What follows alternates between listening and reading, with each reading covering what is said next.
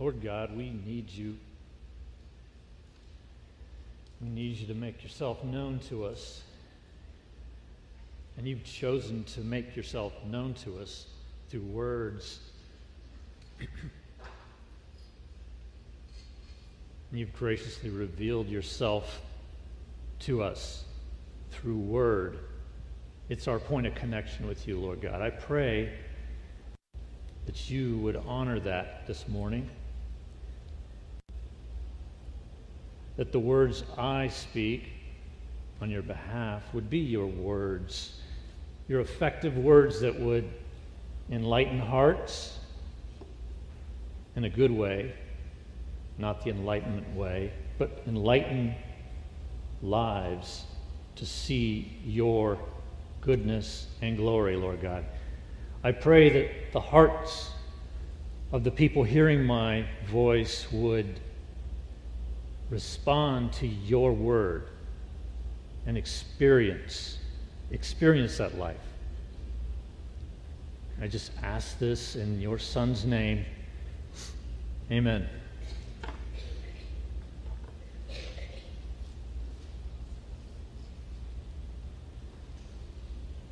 Have you ever been asked to do something that you really didn't want to do? Say a friend invited you to an opera. Not just any old opera, but Mozart's Marriage of Figaro, considered by many to be the greatest opera of all time. Some of us might be up for that, but I suspect many of you would not. You'd politely decline and tell your friend, I'd rather not. Opera's not my thing. It doesn't really tickle my fancy. It's not my cup of tea. Besides, I don't understand Italian anyway. We all have ways of backing out of things we really don't want to do. But what if the invitation is not to hear the music of the world's greatest opera, but to contemplate the words of the world's greatest book? And what if the person inviting isn't just a friendly acquaintance, but the Lord God Himself? Imagine when God says, "He who has ears, let him hear." Instead of lending an ear, you respond, "No thanks. I'd rather not. Bible's not my thing. Doesn't really tickle my fancy. Not my cup of tea. And besides, I don't understand theology anyway." Would that be a wise response? Of course not. The Word of God is not to be trifled with. It cannot be ignored, brushed off, or summarily dismissed. It holds sway over our lives, whether we want it to or not. So it would behoove us to listen. But herein lies the problem. Often we don't want to hear God's word. We are distracted by other things and lack motivation to pay attention to what He is saying. Though we wouldn't deny our love for God, we fail to devote time to listen to what He has to say. And when we read a text in Scripture that says something like, "Your commandments are my delight," we simply can't relate. Delighting in God's Word doesn't come easy. It takes work. It takes a concerted effort. One might fight for it. Indeed, we collectively need to fight for that delight. For this reason, the leadership team of Center Church has decided to focus on Psalm 119 this summer. There's no place in the Bible that inspires delight in God's Word as clearly and precisely as Psalm 119. Let's just listen to a sampling of what it contains. Here's a few verses. Verse 24 of Psalm 119. Your testimonies are my delight. Verse 48. I will lift up my hands towards your commandments, which I love. Verse 92. If your law had not been my delight, I would have perished in my affliction. Verse 140. Your promise is well tried, and your servant loves it. These verses are dripping with delight.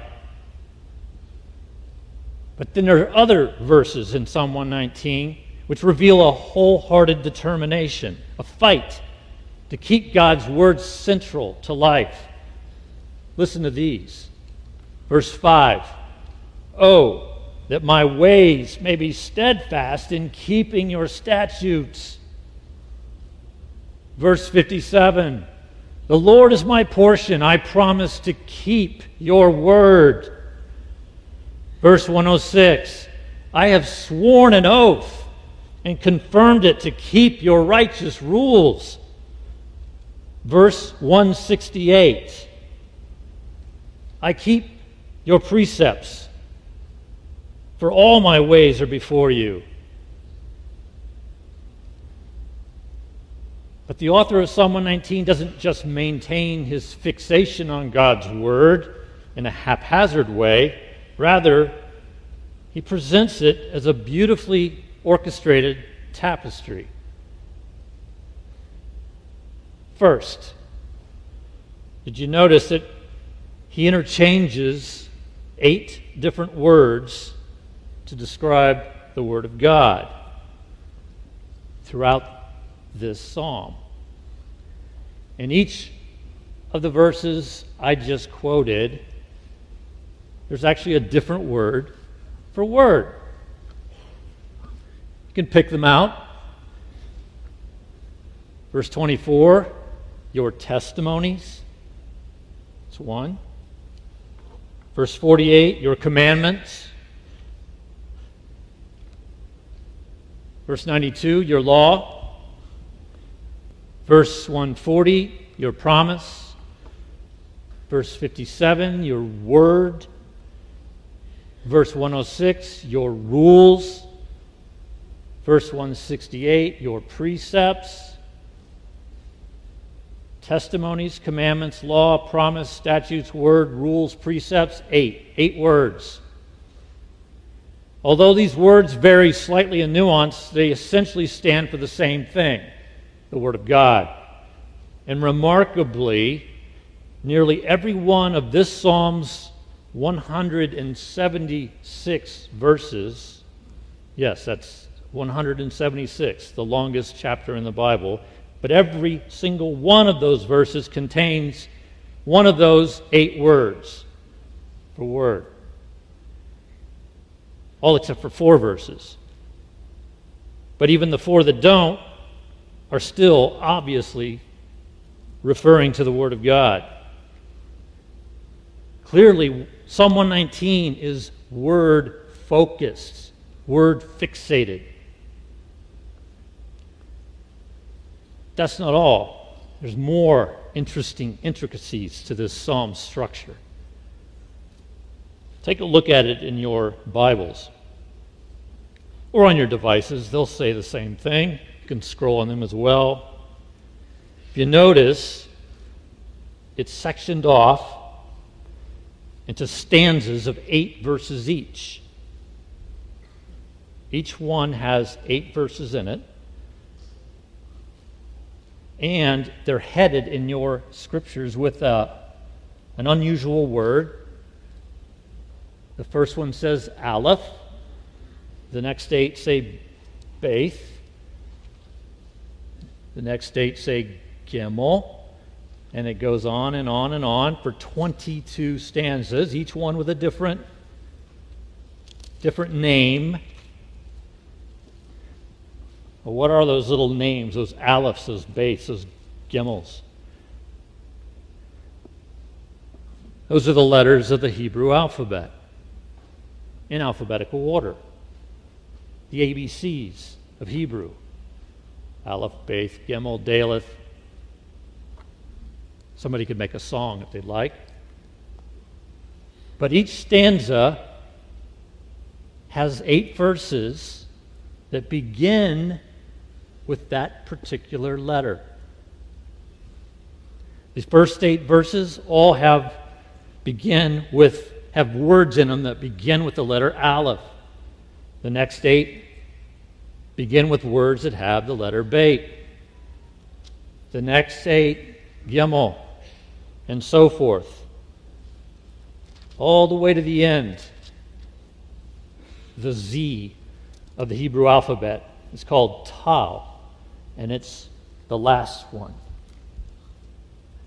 So if you want to learn the Hebrew alphabet, memorize the headings of the 22 stanzas of Psalm 119 from Aleph to Tau. And just stand back and think about that. Remember that God is the one who inspired the writing of this. He did it for us to admire and stand in awe of the precision of God's Word.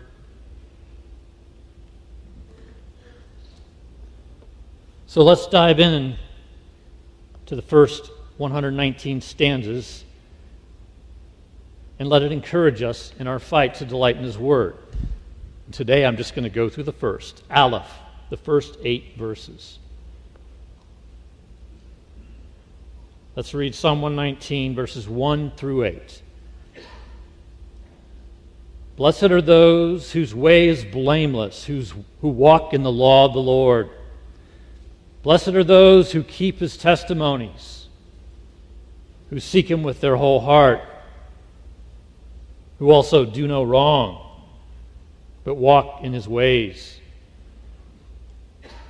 You have commanded your precepts to be kept diligently. Oh, that my ways may be steadfast in keeping your statutes. Then I shall not be put to shame, having my eyes fixed on all your commandments. I will praise you with an upright heart when I learn your righteous rules. I will keep your statutes. Do not utterly forsake me. Okay, we're going to contemplate what we've read in 3 movements. Number 1, God's demand to keep His word. Number 2, depend upon Him to keep His word. And number 3, earnestly desire to keep His word. Number 1, demand. Number 2, depend. Number 3, desire. So first, God's demand to keep His word. Because of its introductory position, the Aleph stanza sets the stage for all that follows. In fact, the first 4 verses of this stanza are unlike anything else in Psalm 119. It's an introduction. It's meant to be different, just like you read the introduction of a book and it's not like the rest, but it does set it up. I'll show you how these first 4 verses introduce and are distinct. Verses 1 through 3, here's how they're distinct. Verses 1 through 3 are written in the third person, which means they speak truth to the reader in third person pronouns. They make no direct request of God. Instead, they just are speaking to us, to those of us who are listening. You can see that in those verses when it speaks of those whose way is blameless in verse 1, those who keep His testimonies, third person, His testimonies, verse 2, and those who do no wrong but walk in His ways, verse 3, those in His third person. Spoken to everybody who's listening to this psalm. These verses speak of the idealized state to which all believers should aspire. Those who love God and seek Him with their whole heart will do no wrong. They'll be counted blameless. Ultimately, they will flourish in all of life. They'll be blessed, as verses 1 and 2 say. Now, these first two verses with the blessed in front are meant to remind us of something, remind us of another psalm. If you remember, if you know your psalms well, the very first psalm begins the same way. Psalm 1 begins with the word blessed. And it says this: Blessed is the man who walks not in the counsel of the wicked, nor stands in the way of sinners, nor sits in the seat of scoffers, but his delight is in the law of the Lord, and on his law he meditates day and night. Notice the similarities with Psalm 119. Both psalms begin with blessed. Both speak of a walk in the law of the Lord. Psalm 1 says, who walks not in the counsel of the ungodly. Psalm 119 says, walks in the law of the Lord. One speaking of those who walk, or a man who doesn't walk in the bad way. And Psalm 119 is saying, he's speaking of those who walk in the good way. They're walking in the law of the Lord. It's meant to be a connection made with that original psalm. And actually, just a little bit of information here. Every psalm beyond Psalms 1 and 2 are connected to Psalms 1 and 2. 1 and 2 are the introduction to the Psalter. They're all looking back at Psalm 1 and 2. So Psalm 119's connection to Psalm 1 and 2, and we'll get to 2 later, there's a connection to Psalm 2 as well, is in this, the way it starts. Blessed. Blessed are those.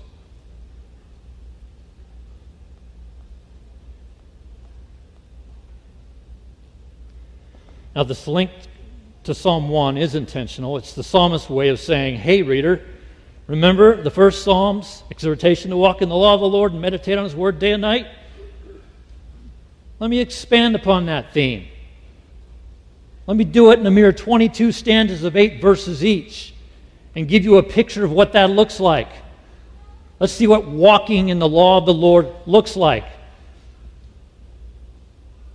in 176 verses. And what does it look like? How does one walk in the law of the Lord blamelessly? How would you think? If you were going to explain to someone, this is how you walk in the law of the Lord, maybe you would do this. You would suggest things like this.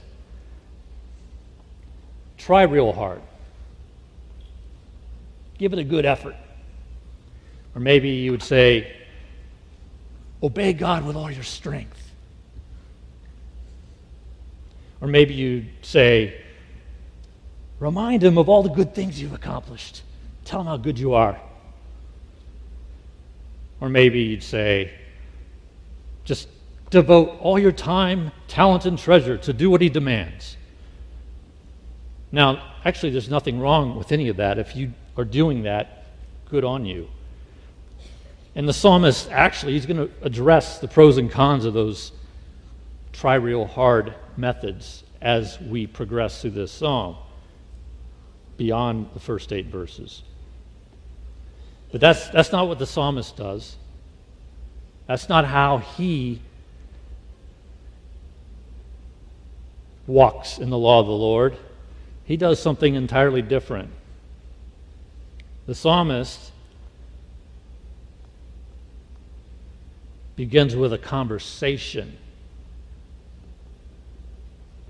He initiates a conversation. With who? Who does he talk to? He talks to God. He talks directly to God. You see it there in verse 4? What does verse 4 begin with? You. Who's you? Well, it's pretty clear from the context that the you he's talking to is God himself. You, God, you. You've commanded your precepts to be kept diligently. You notice he shifted to what we would call the second person. He moved out of the third person, his law, to the second person, talking straight to God. You have commanded your precepts to be kept diligently. And what's amazing about Psalm 119 is that he's going to maintain this conversation with God all the way to the end. 176 verses, well, actually 172 more verses after the first four we've just discussed, are going to be a conversation directly with God. You can see this rather easily in the text that we're going through this morning. Verse 4, look for these second-person pronouns. You have commanded your precepts to be kept diligently. Oh, that my ways may be steadfast in keeping your statutes. Then I shall not be put to shame, having my eyes fixed on all your commandments. I will praise you with an upright heart when I learn your righteous rules. I will keep your statutes. And if you look at any verse in the next 21 stanzas, you're going to see the same thing, the same pattern. I'll just pick a few at random. Verse 38 says, confirm to your servant your promise that you may be feared. Verse 76 says, let your steadfast love comfort me according to your promise to your servant. Verse 151 says, but you are near, O Lord, and all your commandments are true. You see, the author of Psalm 119 starts a conversation with God and never moves on from it. He remains communicative with the Lord throughout. He quotes God back to God. That's what he's doing in verse 4. You have commanded. He's telling God what he just said. He reminds God of who God is. He speaks to God about what God has done. He declares his devotion for God, to God. He praises God. He makes requests of God. And he asks God for help. And he never ceases communicating any of these things. Now, what do we normally call such unceasing conversation with God? We call that prayer. It's prayer without ceasing. See, that's what walking in the law of the Lord looks like. It is someone walking with God and talking with God unceasingly. So that's what distinguishes the majority of Psalm 119 from these first three verses. The first three verses are speaking truth in third person. All the rest are a prayer in second person to God. But verse 4 happens to be unique in Psalm 119 also, but for a different reason. Remember how verse 4 goes? You have commanded your precepts to be kept diligently. You have commanded your precepts to be kept diligently.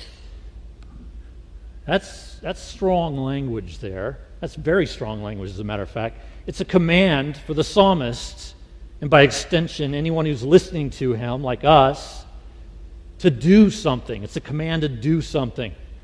We are, according to verse 4, to keep God's precepts diligently.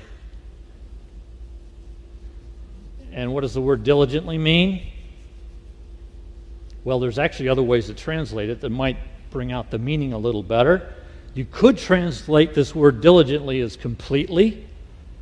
You could translate it as perfectly. You could even call it to the uttermost, forever and ever, amen. You see, God hasn't only commanded us to keep his precepts, but he tells us we need to do it perfectly.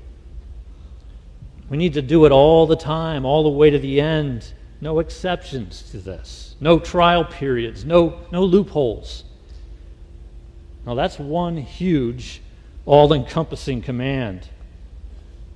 And it may surprise you, surprise me, but this verse 4 happens to be the only command in all of Psalm 119. That's why it's unique. It's the only verse in the psalm that makes a direct demand upon us. It's a huge ask, but it's the only ask. According to the psalmist, we must keep his precepts perfectly. All the other verses that follow are either extolling the beauty of God's commands, explaining the effectiveness of God's commands, expressing desires to fulfill God's commands, celebrating God's commands, or just asking God for help in keeping his commands. But no other verse in Psalm 19 specifies a command that we must do. You can find those commands elsewhere in Scripture, lots and lots of them, but not in Psalm 119. Psalm 119, one command, verse 4.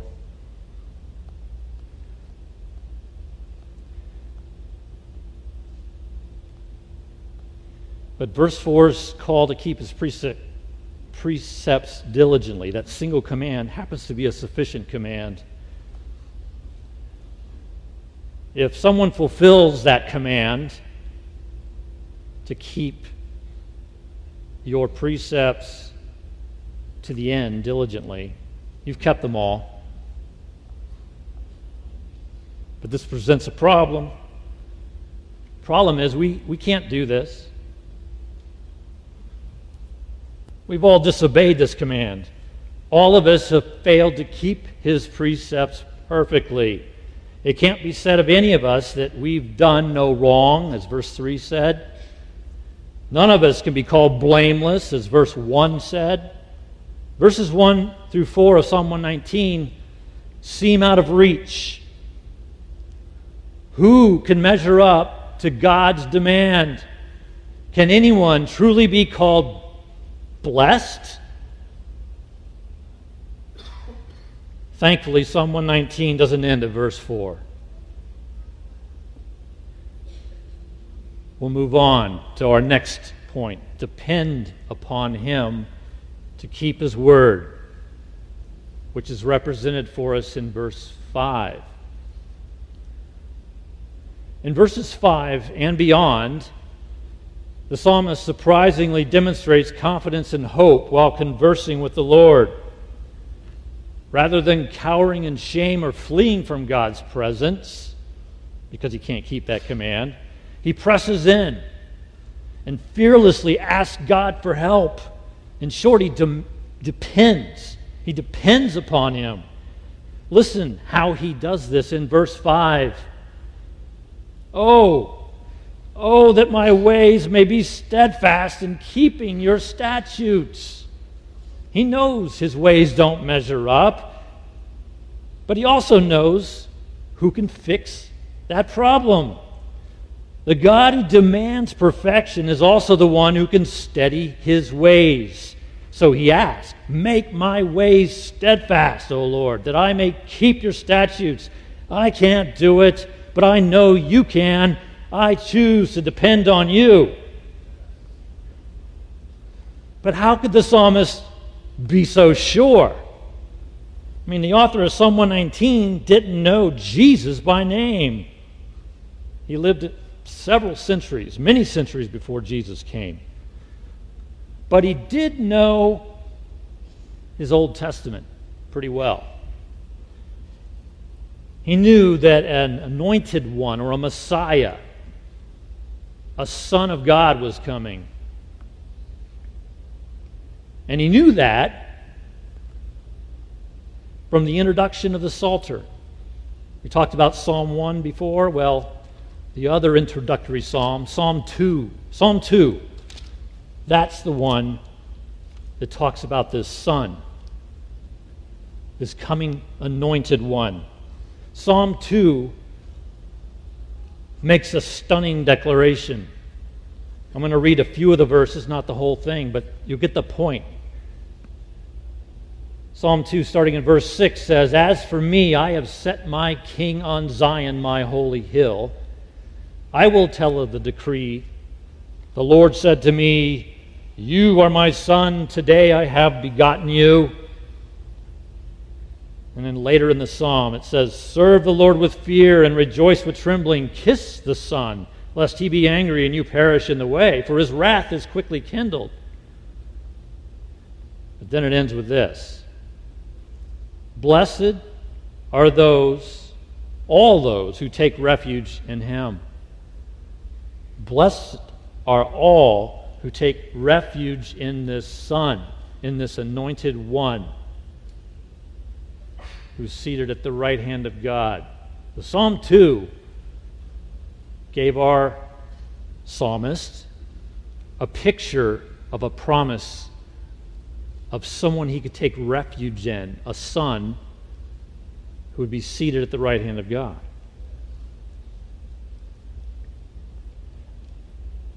And he actually hints at it and writes about it in our text. If you look at that second verse in Psalm 119 and compare it to the one we just read in Psalm 2, Psalm 2 goes like this: "Blessed are all who take refuge in him." Psalm 119 verse 2 says, "Blessed are those who keep his testimonies, who seek him with their whole heart." Those who seek him with their whole heart. Now, anyone who's seeking something with their whole heart is taking refuge in whatever it is they're seeking, because their eyes are fixed on the one they're taking refuge in. Their eyes are fixed on this Son, and they're depending on him, that Son, for their rescue and their solace. So our psalmist, he knew this Son was coming, and this Son, whoever he was to the psalmist, was a solution to his predicament. Though he himself could not keep God's commands, he knew someone, somehow, some way, this promised Messiah could make up the difference and do it for him. And so he depended upon him to do so by praying, begging God in verse 5 of Psalm 119, Oh, let my ways be steadfast in keeping your statutes." Do it, God. I can't. Do it.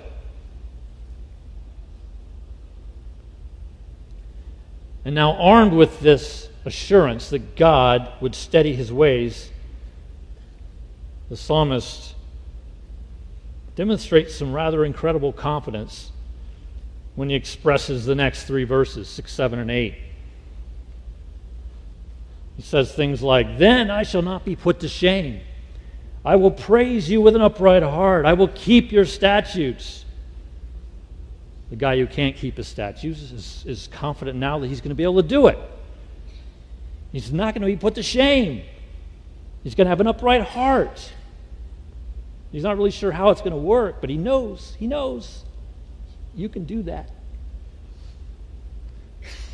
This leads us to our final point.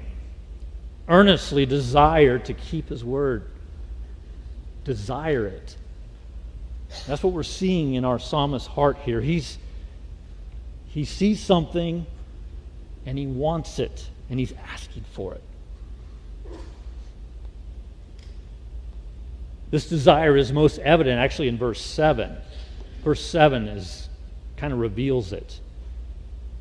Notice it says, "I will praise you. I will praise you with an upright heart."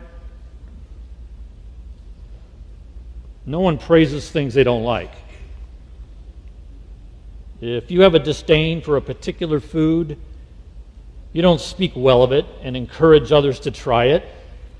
You don't order it at restaurants. Rather, you warn others to stay away from it. I saw that on Bizarre Foods. You don't want to eat that. You concoct horror stories that vividly depict how traumatized you are by its consumption. That's not what we do with the things we like. When we enjoy something, we speak well of it. We praise it. like the psalmist is doing here.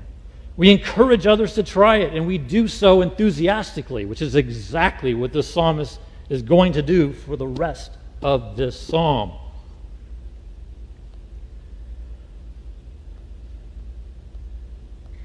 And he's so confident in this that he confidently proclaims in verse 8, I will keep your statutes. He promises to do the very thing God has commanded him to do in verse 7. Keep my precepts. And that he prayed for in verse 5, oh, may I keep your statutes. You notice the connections there? The word keep is showing up a lot in these verses. And I'm going to just take a little time to make us think about this word keep. It shows up 4 times. It showed up in verse 3. Blessed are those who keep his testimonies, who seek him with their whole heart. It's in the command of verse 4.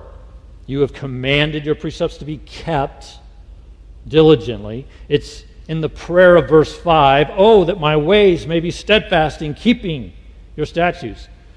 And here it is in this confident assertion of verse 8. I will keep your statutes. Keep, keep, keep, keep. What does this word keep mean? Now, in a biblical context, it seems to mean obey. In fact, that's how I always assumed. How do you keep God's word? You obey it. You do what it says. And in so doing, you fulfill your obligation. You do it out of duty. But is that really what keep means? If you look it up in a lexicon or a dictionary, you'll discover it means something different. Keep means to guard or to preserve or to be devoted to. The idea of obedience doesn't even make the list. We don't keep things that are worthless. Rather, we keep things that we value. What has a longer shelf life around your house? Packing slips and junk mail, or keepsakes? The packing slips tend to slip into the garbage, but the keepsakes remain forever. We call them keepsakes for a reason. So what if we incorporated this truer meaning of keep into our text? How would it read if we use other words for keep, like guard, preserve, devote? I'll just read the same verses we've read already with a different word. Verse 2, blessed are those who are devoted to his testimonies, who seek him with their whole heart. Verse 4, you have commanded your precepts to be guarded diligently. Verse 5, oh, that my ways may be steadfast in preserving your statutes. Verse 8, I will be devoted to your statutes. Do you hear the difference? Instead of obeying God's word solely out of duty, we hold fast to it out of devotion, out of desire, out of delight. Instead of keeping God's word because we have to, we keep it because we want to. Why? Because it's valuable to us. It's worth keeping. And that command of the Lord back in verse 4 takes on a whole new meaning. God doesn't just command us to obey his word diligently. He expects us to treasure his word, to be devoted to his word, to delight in his word totally and completely. And why not? His word is much more than dry, lifeless commands on a page or pixels on a screen. God's word creates. God's word sustains. God's word regenerates souls. It is life-giving in every way.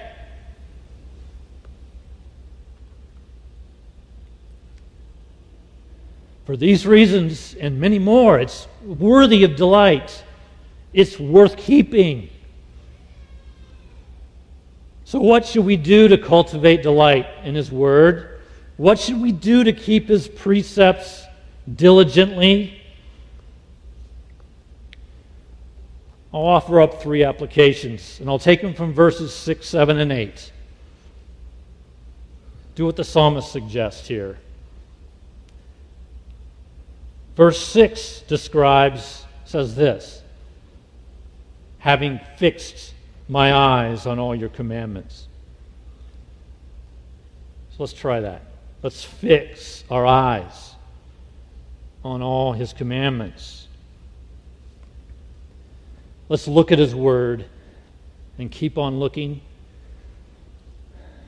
Immerse yourself in God's Word, both the spoken and the written forms.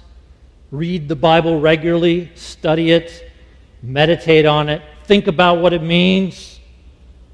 And if you don't read well or don't like to read, listen to it instead. He who has ears to hear, let him hear. There are many Bible apps that have an audio mode. Use them. I often listen to the Word on an app at night, especially when I'm not sleeping well. Does it put me to sleep? Sometimes. But often, I actually hear God's words more clearly in the dead of night while mulling over His words in my mind. Get a lot of sermon points that way. All right, how about verse 7? Here's another application. Verse 7, the psalmist says, I will praise you with an upright heart when I learn your righteous rules. When I learn your righteous rules. So, second application, learn His righteous ruling. So I'm going to change the word to ruling. I'll explain why. The ESV calls the word rules. In other translations, you'll see it as judgments. But those two words kind of have negative connotations. All right? The rules sound like stipulations on a piece of paper. Follow the rules. Judgments often conjure up thoughts of punishment, doling out punishment for crimes. If you think of that when you're thinking of learning your righteous rules, if those are the rules and judgments you're thinking of, you're not going to be praising Him with an upright heart. So think of them as rulings. Rulings, righteous rulings. You see, God is a judge. He's a judge. And He issues rulings from the bench, like all judges do. Some of those rulings are to declare one guilty and to punish, but other rulings are to declare someone not guilty and to bless them, to set them free. Now, which of the two rulings do you think our psalmist is praising God for? Is he praising God because He's punishing him from the bench? No, he's praising Him because His rulings are righteous. Why? Because they're the very promises of God. They're packed full of grace. Learn them. Learn them, as he says right there. Learn your righteous rulings. Know them by heart. Recount them over and over. Remember God's promises when you are tempted to doubt or lose heart. They are a source of delight in times of affliction.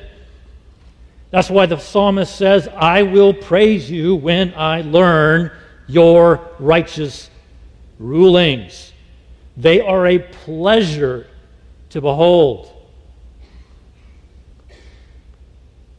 And finally, one more application from verse 8. This one, let's stay near Jesus. Let's cry out to our Savior and be near Him in our time of need. Now, does verse 8 say that? Actually, it doesn't. It's actually fascinating to hear what the author of Psalm 119 cries out in verse 8. That last little phrase there is rather stark. I will keep your statutes. Do not utterly forsake me. It's a prayer. It's a cry. Don't forsake me. God, don't forsake me. You see, forsake means to leave or to abandon. According to this verse, the psalmist's greatest fear was that God might abandon him, that he might leave him all alone to suffer the consequences of his own sin. There's a desperation in his cry. It's as if he wasn't sure God would stick around and rescue him all the way to the end. But you remember the author of Psalm 119 lived 6 or 7 centuries before Jesus came to earth. He knew the Messiah was coming from Psalm 2 and other scriptures, but he probably didn't have a good grasp on the fact of what this Messiah was going to do. He didn't know that this anointed one was going to come and suffer on his behalf. He didn't know that this Christ was going to willingly die in his place and experience the penalty of his sin. He didn't know that Christ would rise from the dead to guarantee forgiveness and eternal life to everyone who put their trust in him. But we do. We can look at Psalm 119 in a whole nother light, because we know the one who came and fulfilled those first 4 verses.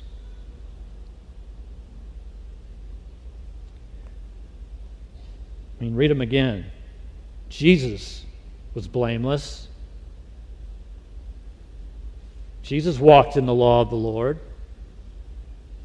Verse 2, Jesus kept his Father's testimonies and sought him with his whole heart. Verse 3, Jesus did no wrong and walked in the ways of his Father.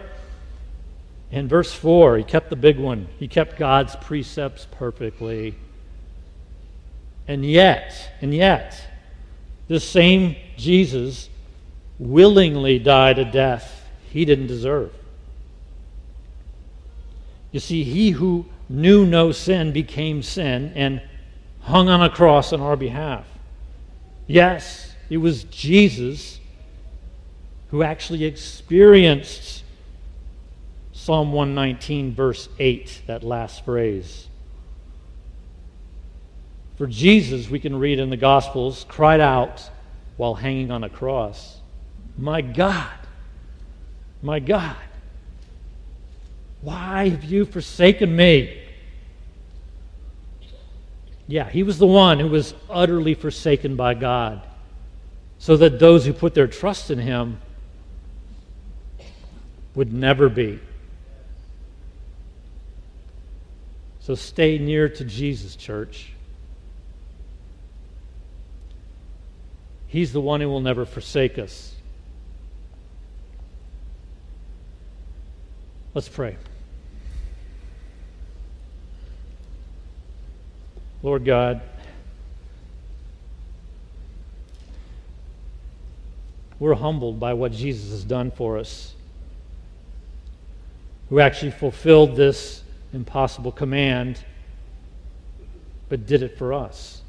So that if we put our trust in him, we can be among those who are considered blameless as well. Lord God, I ask that you would build that truth into those who hear it today. For those who know you, that they would grow in their desire to get to know you by keeping your word, by treasuring and devoting themselves to your word. And for those who don't know you, that they would recognize what they're missing out on, that they really have no way of being rescued